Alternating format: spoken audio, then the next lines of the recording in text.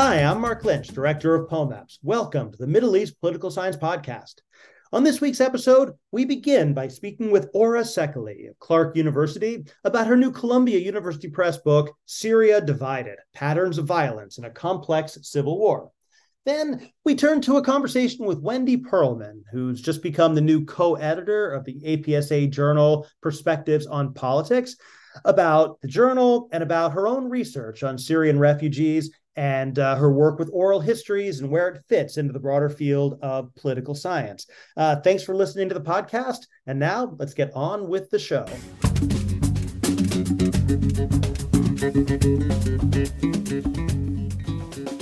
This is the Middle East Political Science Podcast. I'm Mark Lynch, and on this week's book segment, we talk to Ora Sekeli of Clark University, an author of the new Columbia University Press book, Syria Divided: Patterns of Violence in a Complex Civil War, just published actually in my series, which I'm very happy about. Ora, thanks for joining us. Why don't you tell us a little bit about this book? Thanks for having me, Mark. I'm really excited to be here and to be talking about the book with you.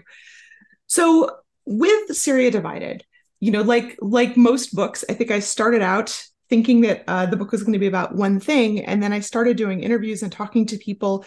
And I started noticing this sort of underlying theme in a lot of my conversations. And so the book ended up being about slightly something different than I thought it would, which is the great joy of doing field research, right? That if you go at it with an open mind, if you're lucky, the people you're talking to are going to explain to you, what you really should be focusing on. So I started out wanting to understand two things about the war in Syria. I wanted to understand what everybody involved thought the war was about, because I had the sense from, reading media coverage and interviews with many of the parties involved that everybody seemed to be fighting a slightly different war. That, as in most big, complicated civil wars, first of all, Syria is actually, the series of different interlocking conflicts that vary across the course of the war and also geographically at any given point in time during the war. But also, if you ask the major participants in the war, which we can sort of think of as being the regime, the big complicated bucket of forces known as the rebels, who are all sometimes also fighting each other, the Kurdish forces, and then, we can sort of bracket ISIS as being its own separate actor. All of them understand the war in very different ways. So I wanted to understand what everybody thought the war was really about. And the other thing I really wanted to do was to try and map out the major patterns of violence in the war. I wanted to understand what the big currents were within the Syrian conflict. And in the course of my interviews, I realized that I also wanted to do this third thing, which was to try to connect those things. I wanted to understand why those patterns looked the way that they did. And I ended up with a slightly surprising set of answers. One of the answers I kept running into was definitely not something I expected to find. So I think there are a couple of major narratives of the war. If you ask the early civilian activists who were involved in the uprising, in 2011, 2012, they would tell you that the wars, or that the uprising, not the war, but the revolution and the uprising was about a search for dignity and democracy. You hear a lot about democracy from some of the rebels, from the Kurdish forces at various points, although they sort of frame it differently. For other rebel forces, especially later in the war, you hear a lot of sectarian language. ISIS uses a lot of sectarian language. So they understand the war as being a conflict between different sectarian communities. The regime uses language of terrorism. So they talk about the war as being this counter-terrorist operation. They also accuse their adversaries of fighting a sectarian war. And then the rebels will say, no, it's the regime that's actually fighting a sectarian war. So everybody's got, kind of a different version of what's going on. And everybody also accuses their adversaries of being proxies for, foreign forces in Syria. Sometimes you also hear people talk about the war as an ethno-nationalist conflict, although again, they're usually accusing somebody else of fighting an ethno-nationalist war. That's sort of like background noise, but it's not something other people really claim. So there's this conflict from the get-go of what people say the war is about. And that's not unusual. That's a pretty common characteristic, I think, of most civil wars. But I do think it's important in trying to understand what's going on in Syria, to understand how people want the war to be understood. that's not necessarily the same thing as what they are actually doing. There's actually quite a lot of disconnect there.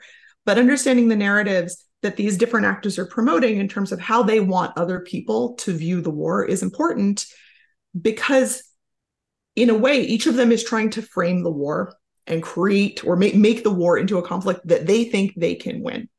So for the Assad regime, if the war is widely understood by Syrians and by outside forces as a fight between the forces of dictatorship and the forces of democracy, that's not great for the regime. Whereas if they can position it convincingly as a fight between a counter-terrorist state and really violent terrorist organizations, that's a much more helpful narrative for the government. And vice versa for the rebels. If this is a counter-terrorist operation, that's much harder sell for them to their foreign sponsors than if they're fighting for the dignity of the Syrian people against a brutal regime. So you talk a lot in the book about these narratives and their construction. Tell us a little bit about the different audiences that these narratives are for. Who are they trying to convince when they put forward these arguments about what the war is actually about? Yeah, I think that's a really important part of the puzzle, because while there are some audiences that are pretty common across the different participants in the war, not everybody cares equally about the same audiences. Mm-hmm.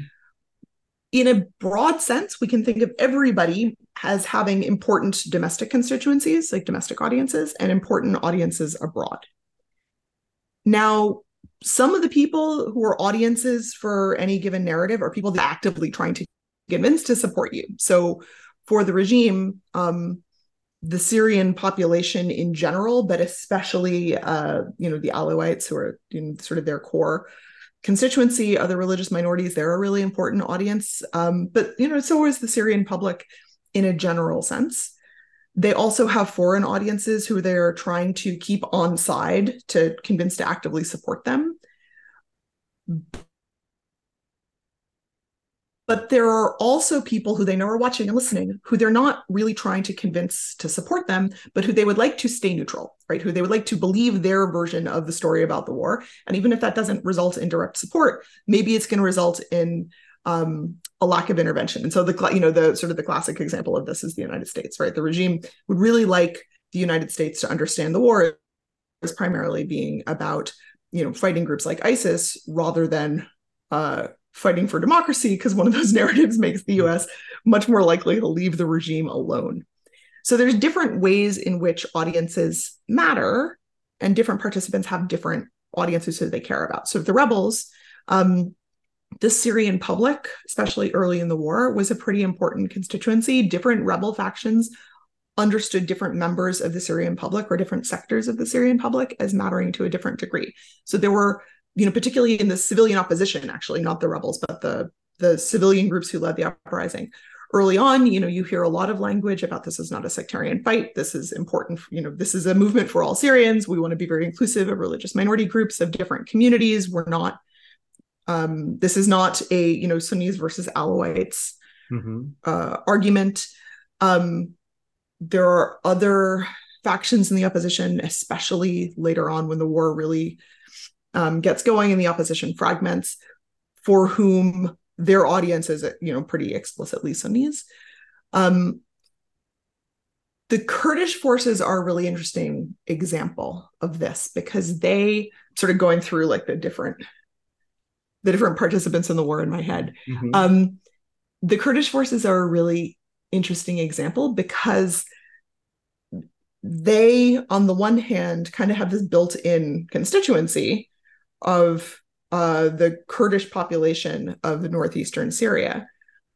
But their leadership also realizes, I think pretty astutely, that the territory that they're trying to hold is, much of it is majority Arab. And so they make this very clear, I don't know if it's like a conscious decision, but they, their rhetoric is very explicitly saying, like, this is not sectarian, this is not ethno-nationalist, we're not excluding Arabs. Our political project applies to everybody. Now, their political project is not super appealing to everybody, right? People, sometimes view their ideology with a fair bit of suspicion, but they at least are sort of trying to pitch themselves as being not actively harmful to the interests of Sunni communities in the areas that they're trying to hold, although that's not that's convincing to varying degrees for different populations, right? Some people buy this, not everybody does. And then for ISIS, I don't know, ISIS's audience is pretty hard to sort out who they're trying to convince, because a lot of what they do is they're clearly interested in recruiting foreign fighters from abroad, but they're also trying to do something different with their audience, which is not necessarily win people over, but just scare the bejesus out of them. Whether that's international, like the leaders of foreign states who they're basically trying to threaten, whether that's members of minority religious communities, and like if that's what they're trying to do, it worked, but at a cost. Well, and ISIS is an interesting bridge to one of the themes that runs through a lot of the book, in terms of it's not just like verbal narratives. You talk about this performative violence and, kind of violence as a form of communication to these different audiences. And certainly ISIS so a lot of that. But so is ISIS is. So ISIS is in some ways a really extreme example of this, but this is something we see everybody doing. So, we've got these big, broad narratives that, sometimes like collide with each other. And that influences the course of the war in some interesting ways. So one thing that we see happening is, people are making military decisions for the same reasons that people always make military decisions. They're trying to control strategic bits of territory. They're trying to, corner their adversaries or, get rid of adversaries who are especially threatening to their interests. Sure, we see a lot of that. But what we also start to see is adversaries who pose a particular threat to a given narrative are sometimes based on people's military decision making. It looks as if they're perceiving those adversaries as being especially threatening. So one example of this is if we look at the patterns of who the regime is choosing to target, which armed forces the regime is choosing to target over the course of the war, while they frame the war as being this counterterrorist operation, which would imply they should be especially worried about the groups that are, using terrorist tactics like ISIS, they actually direct the vast majority of their military operations at the other rebel factions. And they don't really tangle with ISIS until later in the war, despite their rhetoric of like, this is who we're primarily fighting. And some of this may be because they calculated correctly that the rebels, the Kurds, and the United States were eventually going to take care of ISIS for them. But a more cynical interpretation is that from a messaging perspective, the existence of ISIS, and this is, a perspective shared by lots of people in the opposition, the existence of ISIS is like pretty convenient for the Syrian government, because if you are looking for evidence that the war is a fight against terrorism, ISIS provides as clear an example of that as anybody could wish for. Right now, that's a very cynical interpretation of the Assad government's motives, but it's certainly the interpretation that I think a lot of people in the opposition would adhere to. So that's one way in which, in a very, very broad sense, the need to promote certain narratives intersects with warfare. But at a micro level, and I think this is sort of the question you are asking, we also see violence used in very, very performative ways. And again, this isn't new, right? The definition of terrorism is violence carried out to, in a spectacular or public way, to cause terror in pursuit of a political ends.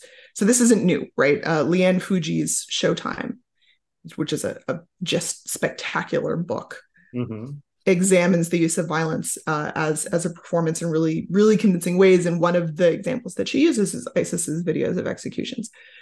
But in Syria, one thing that we start to see happening, in addition to sort of traditional, there's big air quotes around traditional, uses of violence as a kind of messaging, like the bombardment of civilian neighborhoods in areas held by the opposition as a form of collective punishment to convey the message that, like, listen, you support the rebels, this is what's going to happen to you, right? We see some of that, but we also see a version of performative violence that's really driven by social media, which I think is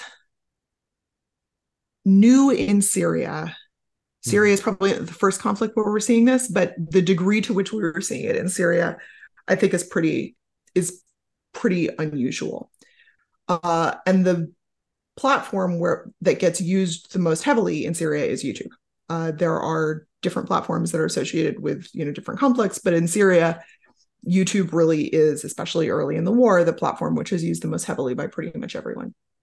So early on, we see opposition. Those archives and kind of deleted like the memory of this. Makes it really hard for researchers if you didn't think to save all those videos. Well, it's also a real problem for potential war crimes prosecutions. So there's this organization called the Syrian Archive, which is based in Germany, which is working to geocode and download as much of the footage as they possibly can to try and archive to both as a record of the war and eventually to use for war crimes prosecutions against perpetrators of violence against civilians.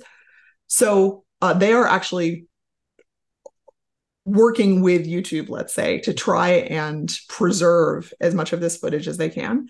But it has been a real problem, actually, that YouTube like takes down some of these videos. And in fact, there were videos that I used and analyzed and created records of and did, took screenshots and then was glad I did, because I went back and looked later and they've been taken down for violation of terms of service. No, I think we all of us who worked on Syria have experienced that at some point or another. Yeah. But one of the things about these YouTube wars that you're describing is just how deeply contested even basic facts prove to be. There'll be stories about a massacre carried out by rebels, or some atrocity carried out by the regime, and they take on the character of truth. But in fact, there's a lot of kind of propaganda, a lot of difficulty actually ascertaining what really happened, or even if it matters that it really happened. So, this is where I think the role of social media becomes really interesting. And by interesting, I mean, I think this is a very useful site for future research. So we start to see activists in the opposition very early on trying to use YouTube to document regime reprisal attacks, or just like regime attacks on civilian targets, right? So there's this whole process that gets developed by these opposition or these activist media centers where somebody runs towards a bombing holding their phone, trying to film particular landmarks. They yell out the date, they yell out what the target is. There's a whole format for these videos, and the clear intent here is to tell a story, to document particular features of the war. But as you've said, right, what are we documenting it for? What's the narrative that gets constructed based on those videos? That's a really important conversation to have. That's a really important aspect of understanding what's happened in Syria. But then what we see happening later in the war is the armed factions start using YouTube as well, especially the rebels. Also, the Kurdish forces do this as well. The regime, the Syrian Ministry of Defense, had a YouTube channel for a while. I don't know if it's still up. It was a little iffy for a while there. Not to mention Russia Today, which was one of all the sites. Yeah, which is functionally, it's not exactly Syrian state media, but it's certainly promoting the Syrian government's narrative of the war. So particularly with these, the rebel run YouTube channels. And this, the Kurdish forces do this a little bit as well, although once the SDF is formed and the US gets involved, they stop doing it quite as much. But you start to see these videos being created that are recording people going into battle in real time to create these videos, which are then used for propaganda. So you've got videos of somebody, firing, a piece of artillery, or riding around in a technical. And then the guy with the camera will start interviewing them, where are you? What are you fighting for? Tell us about the cause which has mobilized you to participate in the war, right? Why should viewers care about what's happening in Syria? So there's some of that. But there's also these subgenres of videos that I think are, they're meant for recruitment, because they're all meant for recruitment, but they do it in sort of an interesting way. So there's these first person shooter videos, which I think are really interesting, which are usually shot using a GoPro or, I don't know, some like off-brand version of a GoPro. A lot of these are really heavily edited. They kind of look like video games. Some of the factions have like custom-made nasheed that will play in the background praising their particular faction. So Ahrar al-Sham has like a whole selection of videos with like custom-made nasheed in the background. So a lot of this also, I think, is about branding. And in that sense, it's also a form of storytelling, right? Like, what is the war about? We'll watch our videos and find out. The other place where I think these, or the other way in which I think some of these videos are really interesting is with regard to fundraising. So one of the things that, or one of the dynamics in the Syrian war, which I think is really interesting, is access to social media, the internet generally, kind of frees a lot of the rebel factions from the need to go through sponsor state governments in order to fundraise. So instead of having to appeal to the government of Saudi Arabia or Kuwait or Qatar, like any other state, for support, which like some of them do, they can also use social media to go directly to very wealthy donors who will hold fundraisers for them and then send them cash directly, like through an intermediary, usually one through Turkey or in some other way, to not through the Turkish government, but I mean like geographically crossing the border from Turkey into northern Syria, to then provide them with funding without necessarily needing to go through the entire foreign policy apparatus of a sponsor state. Which, if you're a rebel faction, this sounds really great.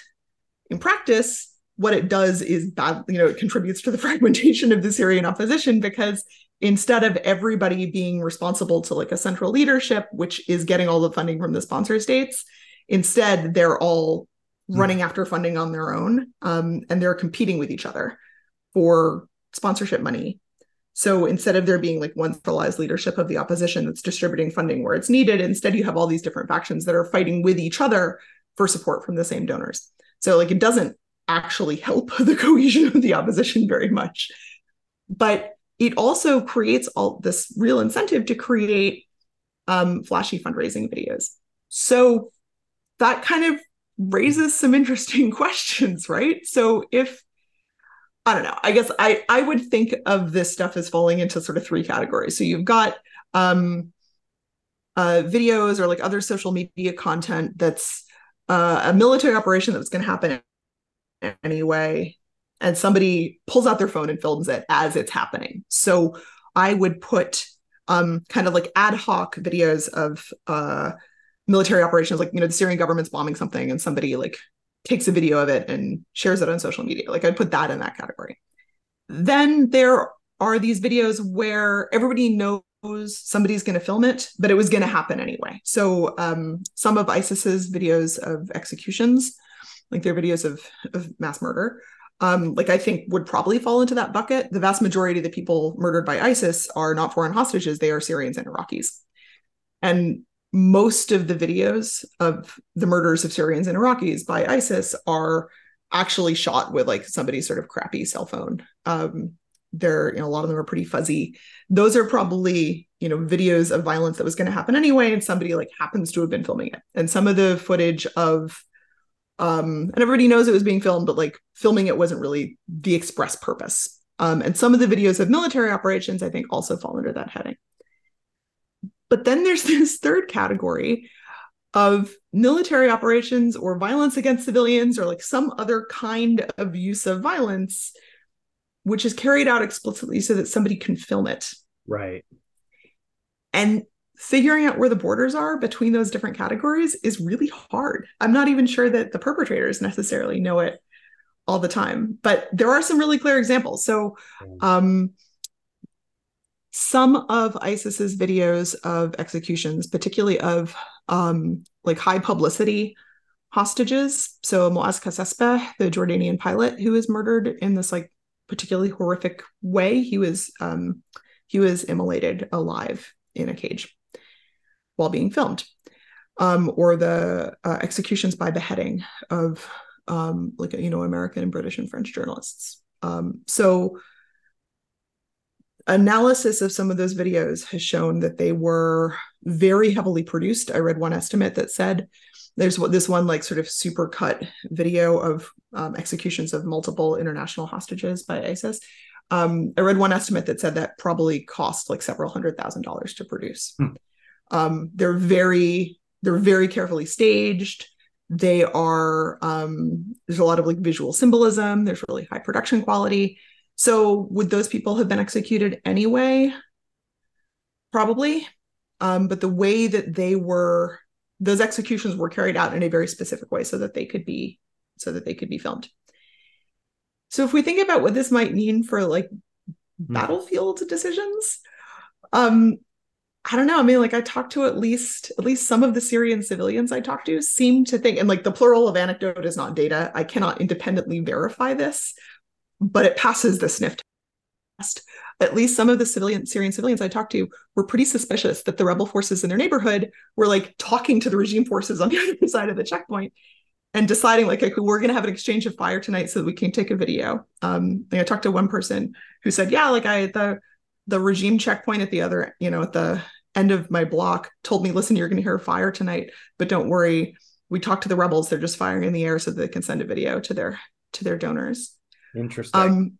And like, I can't verify this independently, but I don't have a hard time believing that that's going on. But, if we think more generally about the bigger implications of this, I don't know. I mean, so somebody who's like an Instagram influencer who has a really popular TikTok account, if they're deciding, okay, where am I going to go have dinner tonight? Am I going to go to the place that has the really great wallpaper and the really nice furniture that's going to look great on film? Or am I going to go to the place with the really terrific fried chicken? Well, if they're filming, they're probably going to go to the place with a really fantastic wallpaper. And if they're not, they're maybe more likely to go to the place with really great fried chicken. So if armed factions are looking at those trade-offs as well, and they are also trying to decide, well, am I going to like do the thing that's going to make for really compelling really compelling footage? Or am I going to do the thing that's maybe, going to work a little bit differently militarily? I don't know how this is influencing people's decision-making. I only kind of touch on these questions in the book, but I do think this is going to be really important for warfare going forward. We're certainly seeing this in Ukraine, for instance. At least we are seeing the use of social media in Ukraine. I have no idea to what extent this is influencing anybody's decision-making, but it strikes me that these are questions that people who study asymmetric warfare should maybe be digging into a little bit, not least because it clearly has a serious impact on how civilians are affected by warfare. It certainly has in Syria. And so this is, I started our conversation by saying I started thinking I was going to write a book about one thing, and then I kept hearing all this stuff in conversations that really surprised me. And this was the thing that I found really interesting and had not really expected to hear in some of my conversations. And that's that's one of the takeaways that I found most interesting. A good transition to kind of the last question I wanted to ask, which is that mostly what we've been talking about is, kind of on the sender side, the strategic narratives and what the groups were trying to achieve. But you also have at least some evidence about what kind of ordinary people were taking from this and how they were receiving those narratives. And maybe we could, for this last couple of minutes, maybe we could talk a little bit about, kind of among Syrians themselves and, how convinced were they by these narratives and, and what, especially when there's a gap with their lived experience. Yeah, that's a great question. So, again, I don't want to overstate the conclusions that I can draw here because, almost by necessity, I don't have like a perfectly representative sample here of Syrian public opinion. That's really hard research to do. Although there are people who I know are trying to do this, and I really admire them for it. But one of the clear themes that came out both in interviews and the data in the book is it's a lot of interviews, but it's also because I knew there are people who weren't going to be comfortable with the face-to-face conversation. I also just like dumped my most common interview questions into a fully anonymized Qualtrics survey and sent the link out into the world through the people I was interviewing, through some other people in my research network, just to see what would come back to me. And I ended up with a whole bunch of responses, which I don't know. I mean, there's no geographic data that's being collected. If people want to tell me what they think of as their home in Syria, there's a question about that, but there's not a where are you currently sitting right now. But I think from their answers, that included a lot of people who were still in Syria and who expressed a lot of support for Bashar al-Assad and his government. So, I feel like there's at least some balance in the responses. And across the board, there were a couple of really common themes. One was the sense from everybody that this had become a proxy war,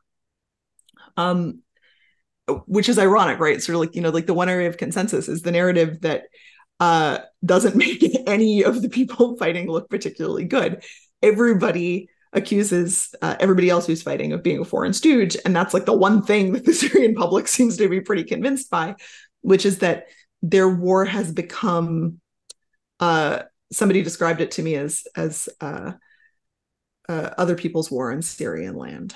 Yeah. I think that's how they put it, or a world war in one country, that, this had become about something much bigger than Syria. So, that's one narrative that I think people seem pretty convinced by.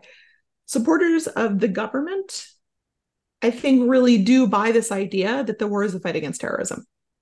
That the Assad regime is fighting a counter-terrorist war against violent groups that are trying to destroy Syria and that are, maybe doing so in the service of foreign forces.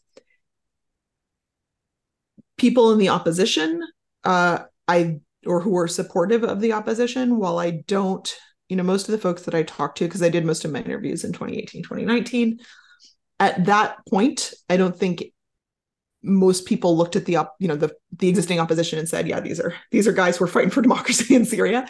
That didn't seem to be the consensus at that point. But people who I'd spoken to who had been activists within the opposition, who helped organize protests in 2011 or 2012, they believed, when I spoke to them, or they shared that their motives early on, and they believe the motives of the other people they'd been working with, the other activists, had been that they were trying to change Syria for the better. They thought their country deserved better than a better government than what it had. That they were fighting for the dignity of the Syrian people. That was I heard the word karama, or dignity, a lot. So, to what extent are people broadly convinced by these narratives? I don't know. I think people sort of understand that the motivations for the war changed over time, because they clearly did. One of my standard interview questions was, do you think, is there anybody who you think is really fighting for the well-being of the Syrian people? Who you think really, represents a good option, I guess, or who you really admire, or who you think is good for Syria? And with the exception of people who are really diehard Assad supporters, who would say, yeah, the Syrian government, pretty much everyone said no. Interesting. That none of the armed forces at this point, seem to have Syria's best interests at heart. But, again, the people that I was speaking with I didn't interview people who were active combatants as far as I knew. So I think, if I went out and interviewed a bunch of guys who were fighting with Ahrar al-Sham, they for sure would have said that they were, yes, us, we represent the best future for Syria. But that's not necessarily who I was interviewing. It's really interesting. So we've been speaking to Ora Sekeli about her new book, Syria Divided.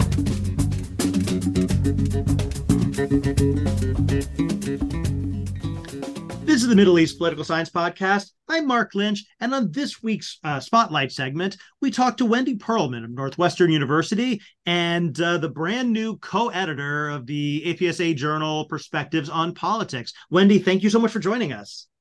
Thanks so much for having me. So maybe we could start just by talking about Perspectives. This is one of the top journals in political science. It's really exciting to have a Middle East person at the helm. Tell us about, why did you take it, and how does it look so far? Yeah. Well, the short answer of why my co-editor Anar Arjona and I took on the job is that we were asked. Um, but it struck us both as a wonderful opportunity. I mean, at this point in our careers, it's important to do some sort of service. Um, and editing a journal is an important form of service. Any of us who have published articles in journals have benefited from an editor who spearheaded the peer review process, and you can give back by acting as a reviewer, and you can also try to give back by taking on that role as editor. So it was an intellectually challenging and interesting way to think about how to shape the discipline of political science to be in a place where you can try to give feedback and shape and give space to new articles, especially for early career scholars who want to get their foot in the door and publishing in a high profile venue. And it's also personally really, really interesting. I mean, I have read more widely in the past 3.5 months as co-editor than I have in many, many years. So the exposure to different methods, different questions, different topics has been really helpful for me personally in thinking through new ways and getting to know what's out there and getting to know who is out there. Perspectives is a really exciting journal. It has always traditionally been a place that gives space to a wide range of epistemologies, interpretivists, positivists, quantitative, qualitative, to ask creative, outside the box thinking, questions. It's also a place that prizes big questions that speak across political science subfields. It's a place that emphasizes accessible writing to get away from jargon or terminology or other types of technicalities that can create barriers, and instead tries to cross over bridges and open spaces to ask big questions that matter for politics. It was a former editor, Jeff Isaac, who coined the term political science public sphere. So we think of perspectives as being a place where political science can perhaps engage a public sphere by speaking in a way that's more accessible to non-political science audiences, but also sort of a political science or public sphere for political science, where people from different points of views and different subfields can meet and speak to each other and perhaps foster new synergies and new conversations than more specialized subfield journals do. So it's an honor and a pleasure, and we've learned so much already. Yeah, I've been on the editorial committee for Perspectives for a long time, and I'm really proud of it because I think it really is an amazing journal. And I think one of the points you made is that it's one of the most methodologically open journals in our field, which is a good thing because you get exposed to a lot of different ways of coming at kind of big, important questions.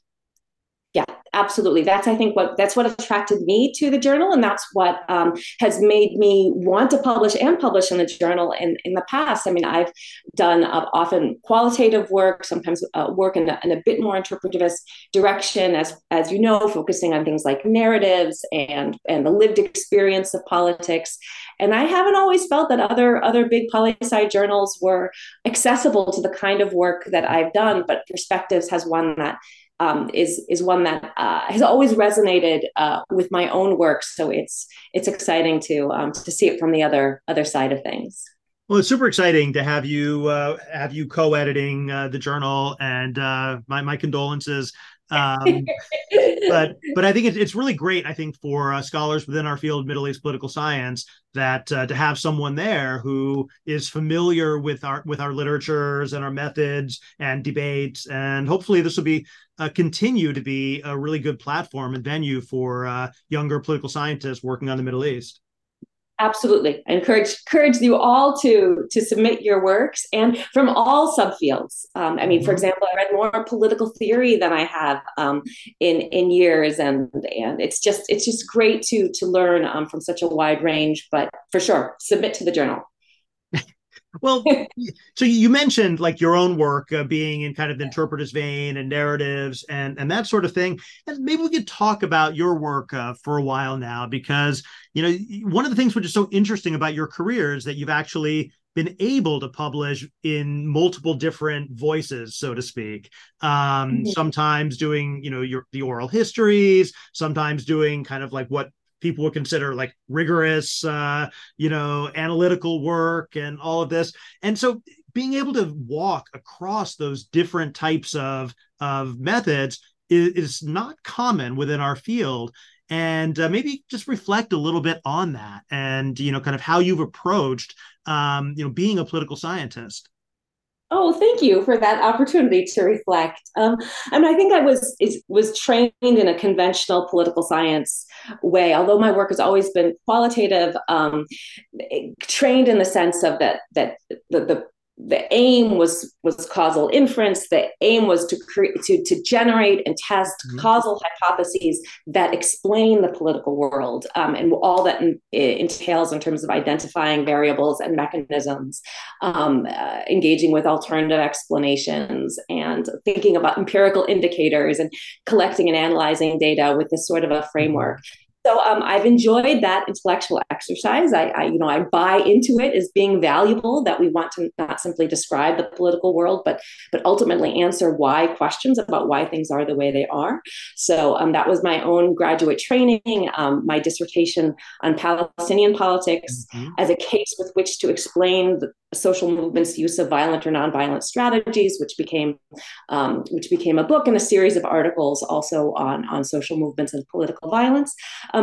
But I've always, been interested in the lived experience of politics, and that's how I got into it. I was not someone who began this path because I was really excited about hypothesis testing. I began this task because I was lucky enough to go to the Middle East to study abroad during college. I'd never been outside the United States, and I went to Morocco for a semester, and it was an absolutely life-changing, transformative event. Not least because it was my first contact with life in an authoritarian regime, in which I could see in the daily lives of the family I lived with, the people around me, how being in a system that was fundamentally unfree, where it was lacked a sense of accountability, of opportunity, of free.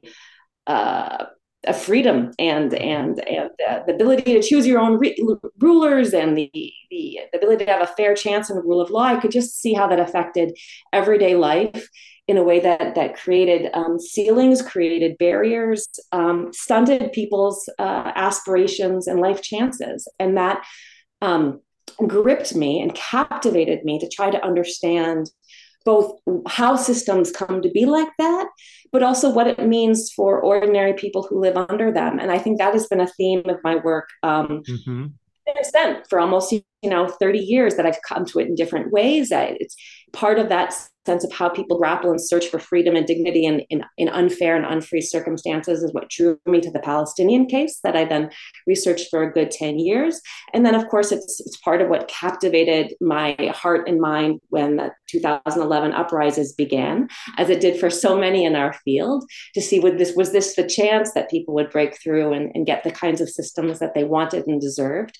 So that drew me then to study Syria as a new country for which I'd had very little contact, but was absolutely fascinating to the degree that people were able to, as we say, break the barrier of fear and go out and protest and struggle for that sort of system.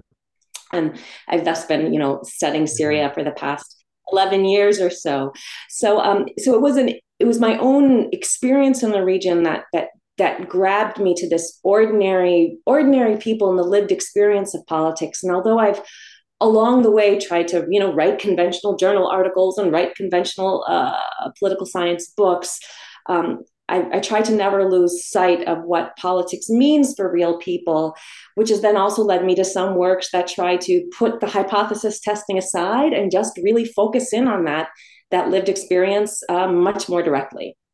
Yeah, and you published some really great articles on the role of emotions in protest mobilization and protest kind of diffusion and demonstration. We can go back and talk about those in a little bit, but I think that probably what people are most familiar with your work on Syria is your remarkable oral history collection about the early days of the Syrian uprising.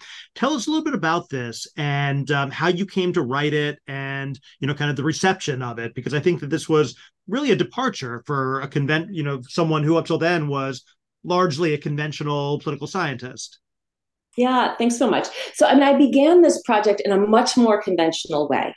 Like many who are studying following the Arab Spring, and like many who study protest movements and social movements in general, there is always the question of how people solve problems of collective action to go out and protest, and especially in highly repressive settings, how people go out and why they assume the risks to participate in high risk dissent.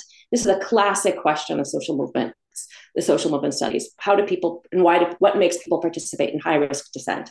So I began my research on Syria with that question. And in fact, I can thank POMEPS because I was a TRE grant back in excellent. 2012. That was part of what part of the funding that allowed me to do my first summer of field research in Jordan.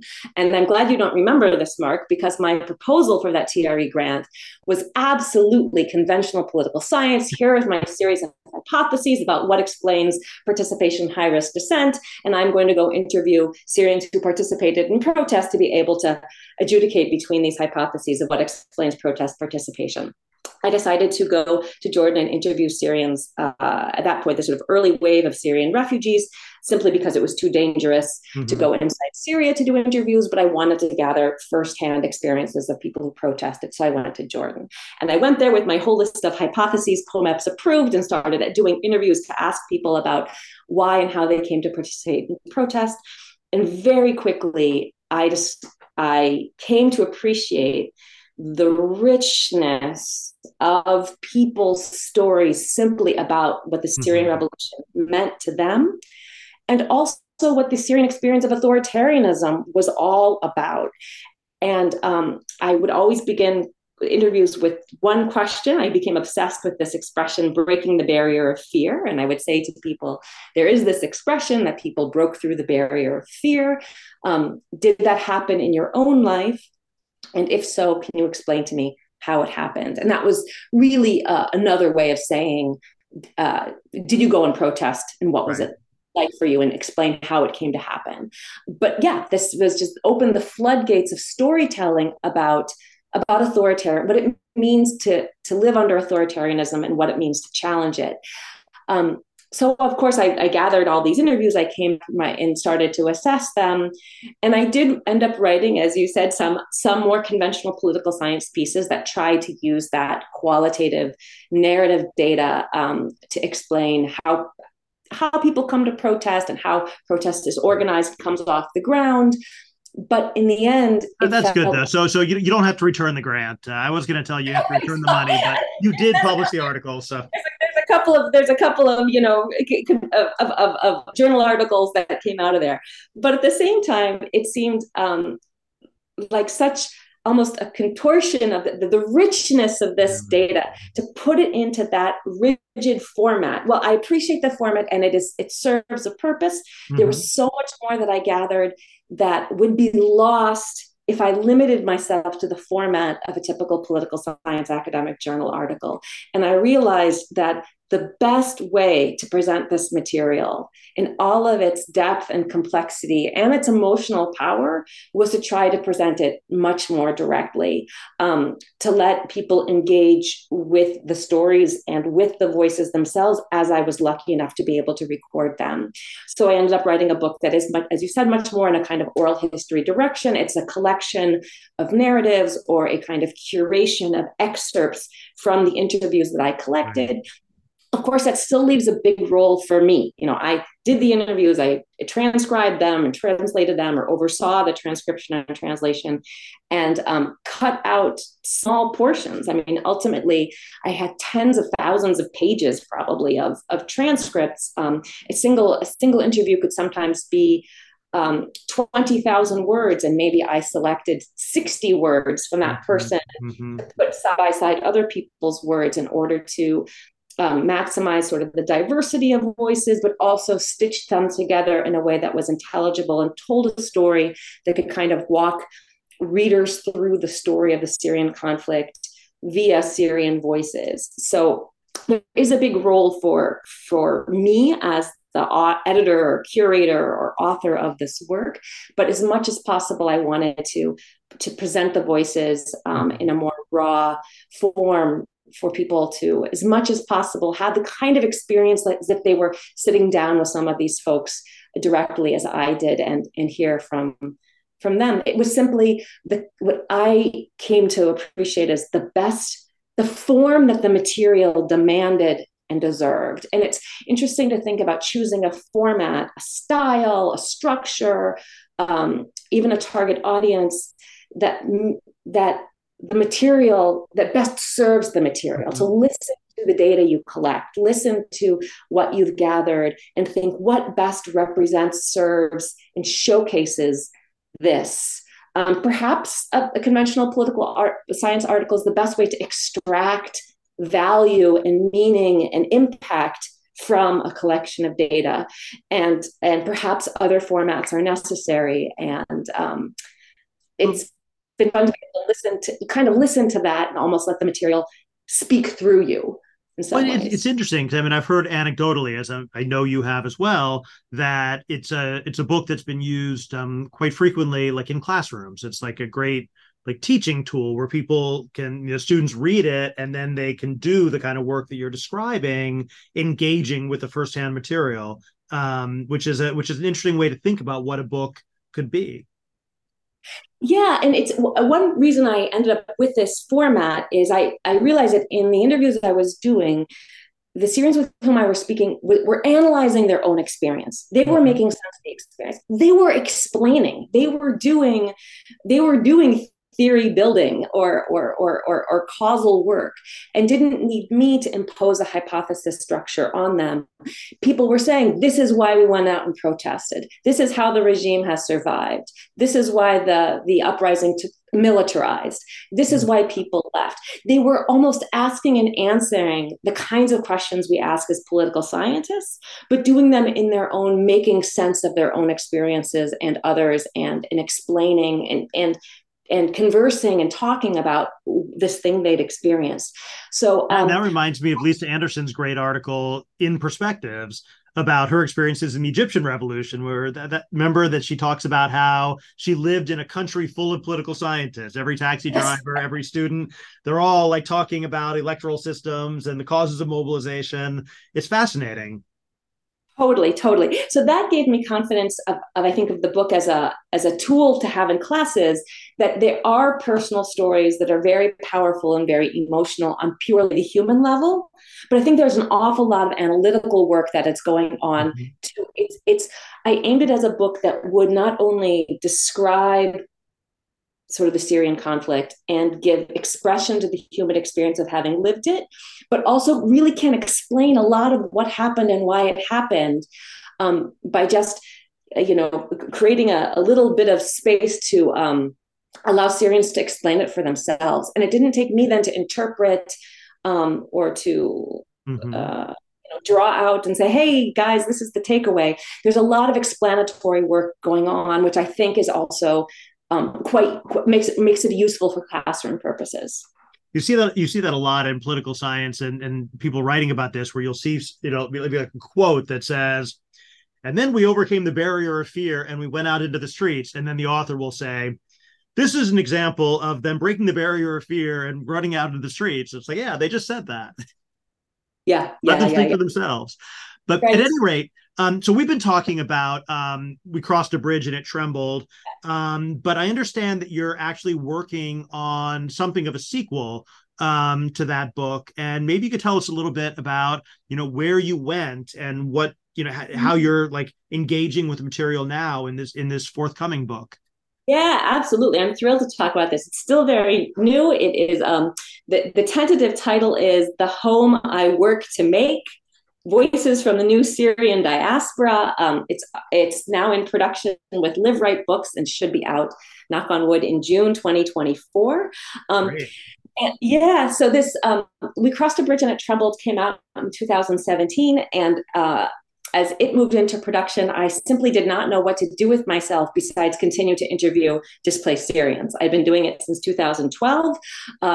I was hooked and couldn't stop, but also felt that the Syrian story was not over yet. There was still so much dynamism and so much that was in flux and so much that was happening.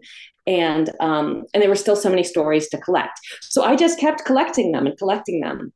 And whereas my first early rounds of interviews, I began, as I said, with this question, basically of how did you come out? How did you go out to protest? Over the years, my interviews became even much more open-ended. And I was essentially asked people, tell me about yourself. I always say I have two questions. One is may I record? And the other is, tell me about yourself. And just and people talk, and I follow the train of the narration and goes in any direction. But again and again, I found that people's stories came back to themes of belonging and sort of making sense.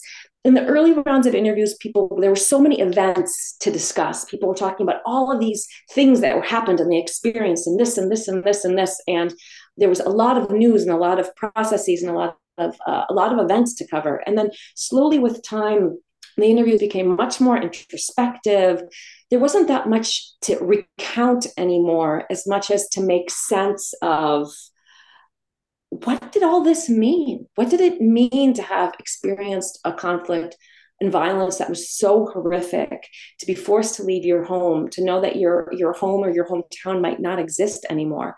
The entire world you once knew perhaps had been shattered, and now these folks who were all displaced peoples now found themselves all over the world trying to reconcile with the past on the one hand, this which is itself is almost larger than life task to make sense of and reconcile with what happened in Syria, and at the same time move on to learn a new language, find new skills, perhaps find a new career, figure out new family dynamics, navigate new streets, and create a new life somewhere else. And either one of these human challenges would seem to be immense. And Syrian refugees I was encountering were dealing with both at the same time. So the interviews were navigating all of these processes. And as I said, the word belonging kept coming up as almost a way of people kind of figuring out, who am I now? What gives me a sense of comfort and hope and meaning in the world? And the word, I played along with that word belonging, and it slowly directed me to the word home. And I came to adopt home as almost kind of a new conceptual lens on these stories. So this new book is all focusing on Syrian stories of losing home, searching for home, finding home, not finding home, rethinking what home means. And here, home is much more than a place. It's not a question of, is home Syria or is home somewhere else? Home can be a sense of comfort. It can be love. It can be attachment. It can be a sense of possibility. It's what all the different ways in which people are sort of able to reconcile with the past and move on and make meaning of what they've experienced. So whereas We Crossed a Bridge really tries to tell the story of the Syrian uprising, how it began, how it escalated, how it evolved, this next book is about what it means to live in the shadow of such a conflict and move on. And home is home, and the search for home is just sort of a focal point to allow different people to kind of meditate on that theme. And it's fascinating here because, in a sense, you're again allowing the people you talk to set the research agenda, because this is where they are now. And you might, as a political scientist, still be interested in the causes of the war, but that's not where they are at the time you're talking to them. Yeah, no, absolutely. Absolutely. And it was for me an experience of just, listening actively and listening closely to try to learn what was important to the people I was talking about. and then once I began to really hear these themes and know that this was emerging almost organically and sort of endogenously, that people were raising up this theme because it was important to them, then I began more actively to think about it, to read about it, and to ask about it. And it was always very comforting to me when I did ask about it, that you could kind of see in your interviewees, in your interlocutors, of, oh yeah, that's a theme that resonates. When I would ask about home, and I could see people say, I've been thinking about that a lot lately. Or, my friends and I talk about that. And that's what kind of gives you an assurance of, okay, I think I've been able to, put my finger onto something that's important to the people that I'm talking to. And my job is to give them a space to talk, to record it, and then to again, to kind of help translate the spoken word to the written word, to bring these different voices together in a form that a reader can engage with, as if it were having a series of conversations with these people themselves directly. Maybe one last question, is it because this intersects with a lot of discussions that we've had over the years, is that what you're doing here, it seems to me, is not simply an analytical intervention, but also an ethical one in terms of centering these voices and letting them speak for themselves, which is, something which is not always central to political science, but maybe should be. Yeah, I mean, I hope so. It's, ethics and the ethics of both about how we as social scientists do what we do, but also why we do what we do, and for whom we do what we do, I think are big questions. I don't think there's a single answer to those questions, but I think it's healthy for all of us to ask them of ourselves. And it can be easy to go on autopilot and produce one work after another without asking the big questions of why and for whom, and what do I want to achieve with this? What can I achieve with this? What do I owe the people from whom I've gathered data, or my interlocutors, however you want to word it. But early on, as I said, I was sort of captivated by the struggle for freedom and dignity in authoritarian regimes in general, and the Syrian struggle for freedom and dignity in particular. And since that began, I feel like one of the motivating, purposes of my work on Syria has been to try to act in solidarity with those who went out and called for better lives, and what I can bring to this is I'm an academic and I write. I don't know what I can offer, but I have the privilege and the resources and the time to talk to people, to record it, and to write it up in books. And I hope those books help explain and help educate, but also help document and be another way of kind of honoring this struggle and explaining it, and also almost defending it against malignment, against unfair attacks, or also against the risk that things are forgotten, of what people went through, what they achieved, what they endured, and the fact that this is sort of a bridge between looking at the Syrian conflict and also refugees. Of course, there's anti-refugee sentiment. There's all sorts of unfair rhetoric about refugees, that they come places to just live off social benefits and take advantage or want to subvert national cultures. So there's also just the whole rhetoric of refugees should go home is also kind of something that the book I've written tries to press against. What does it even mean? What is home anyway?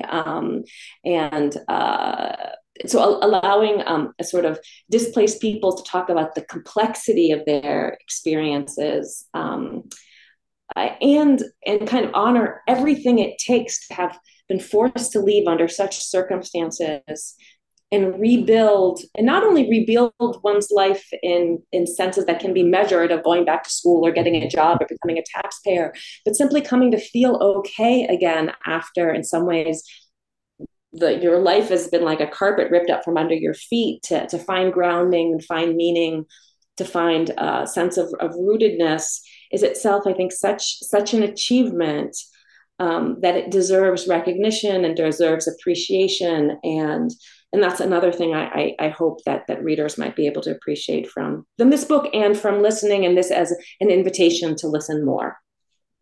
No, that's great. I'm looking forward to reading this book. And we've been speaking with Wendy Perlman, Northwestern University. Thank you so much for joining us.